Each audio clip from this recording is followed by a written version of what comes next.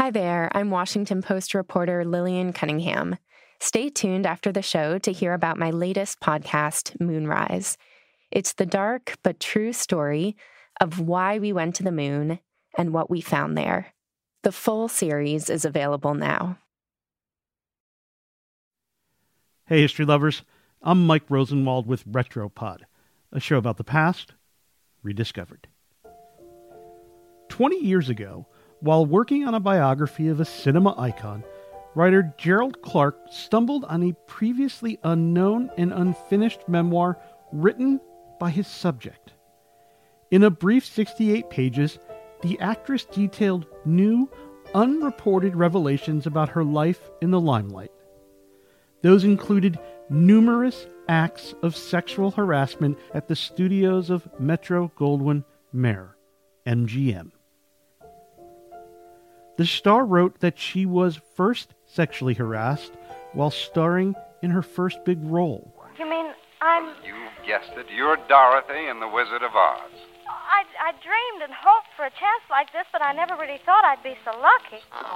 The author and victim was Judy Garland. In recent years, a deluge of sexual harassment allegations against some of the biggest names in Hollywood has destroyed careers and angered the general public.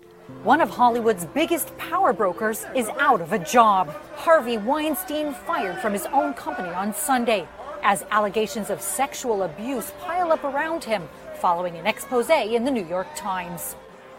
When accusations against Harvey Weinstein surfaced in 2017, industry insiders were shocked but not surprised, noting that such predatory behavior has been going on in showbiz for as long as there have been bright lights.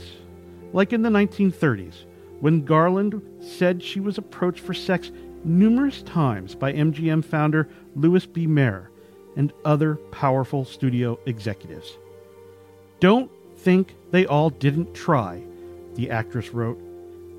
In his biography, Get Happy, The Life of Judy Garland, Clark wrote that during the filming of The Wizard of Oz, Mayer would place his hand on Garland's left breast as he complimented her on singing from the heart. She was only 16 years old at the time. Having sex with the female help was regarded as a perk of power, Clark wrote, and few women escaped the demands of Mayer and his underlings. But after several years of the abuse, Garland finally put a stop to it as an adult. "Mr. Mayer," she said, "don't you ever do that again. I just will not stand for it." In response to the rejection, Garland wrote that Mayer started to cry and told her, "How can you say that to me who loves you?" If this wasn't bad enough, Garland suffered through even worse harassment from an unnamed MGM executive. He'd summon Garland to his office and demand sex. When Garland refused, she wrote that he began to scream, "I'll ruin you. I'll break you if it's the last thing I do." Garland was only one of many celebrities at the time who described such abuse. Shirley Temple and Marilyn Monroe wrote about it in their own memoirs as well. In addition to being sexually harassed, people called her ugly and overweight. Biographers of the era have described how Garland was given drugs by MGM executives to help her lose weight and stay awake. Perhaps all of that abuse was too much to bear. Garland became an addict and died of an accidental overdose when she was 47. Garland's celebrity and tragic death became emblematic of the cruelty in the film industry. It's a story that never went away, resurfacing periodically in unsettling ways.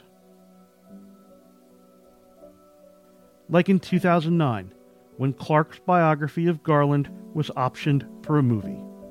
Big stars reportedly signed on to the project, but the movie never made it to production, and now it probably never will. The film's producer was Harvey Weinstein.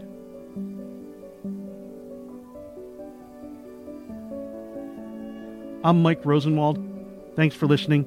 For more forgotten stories from history, visit WashingtonPost.com/retropod.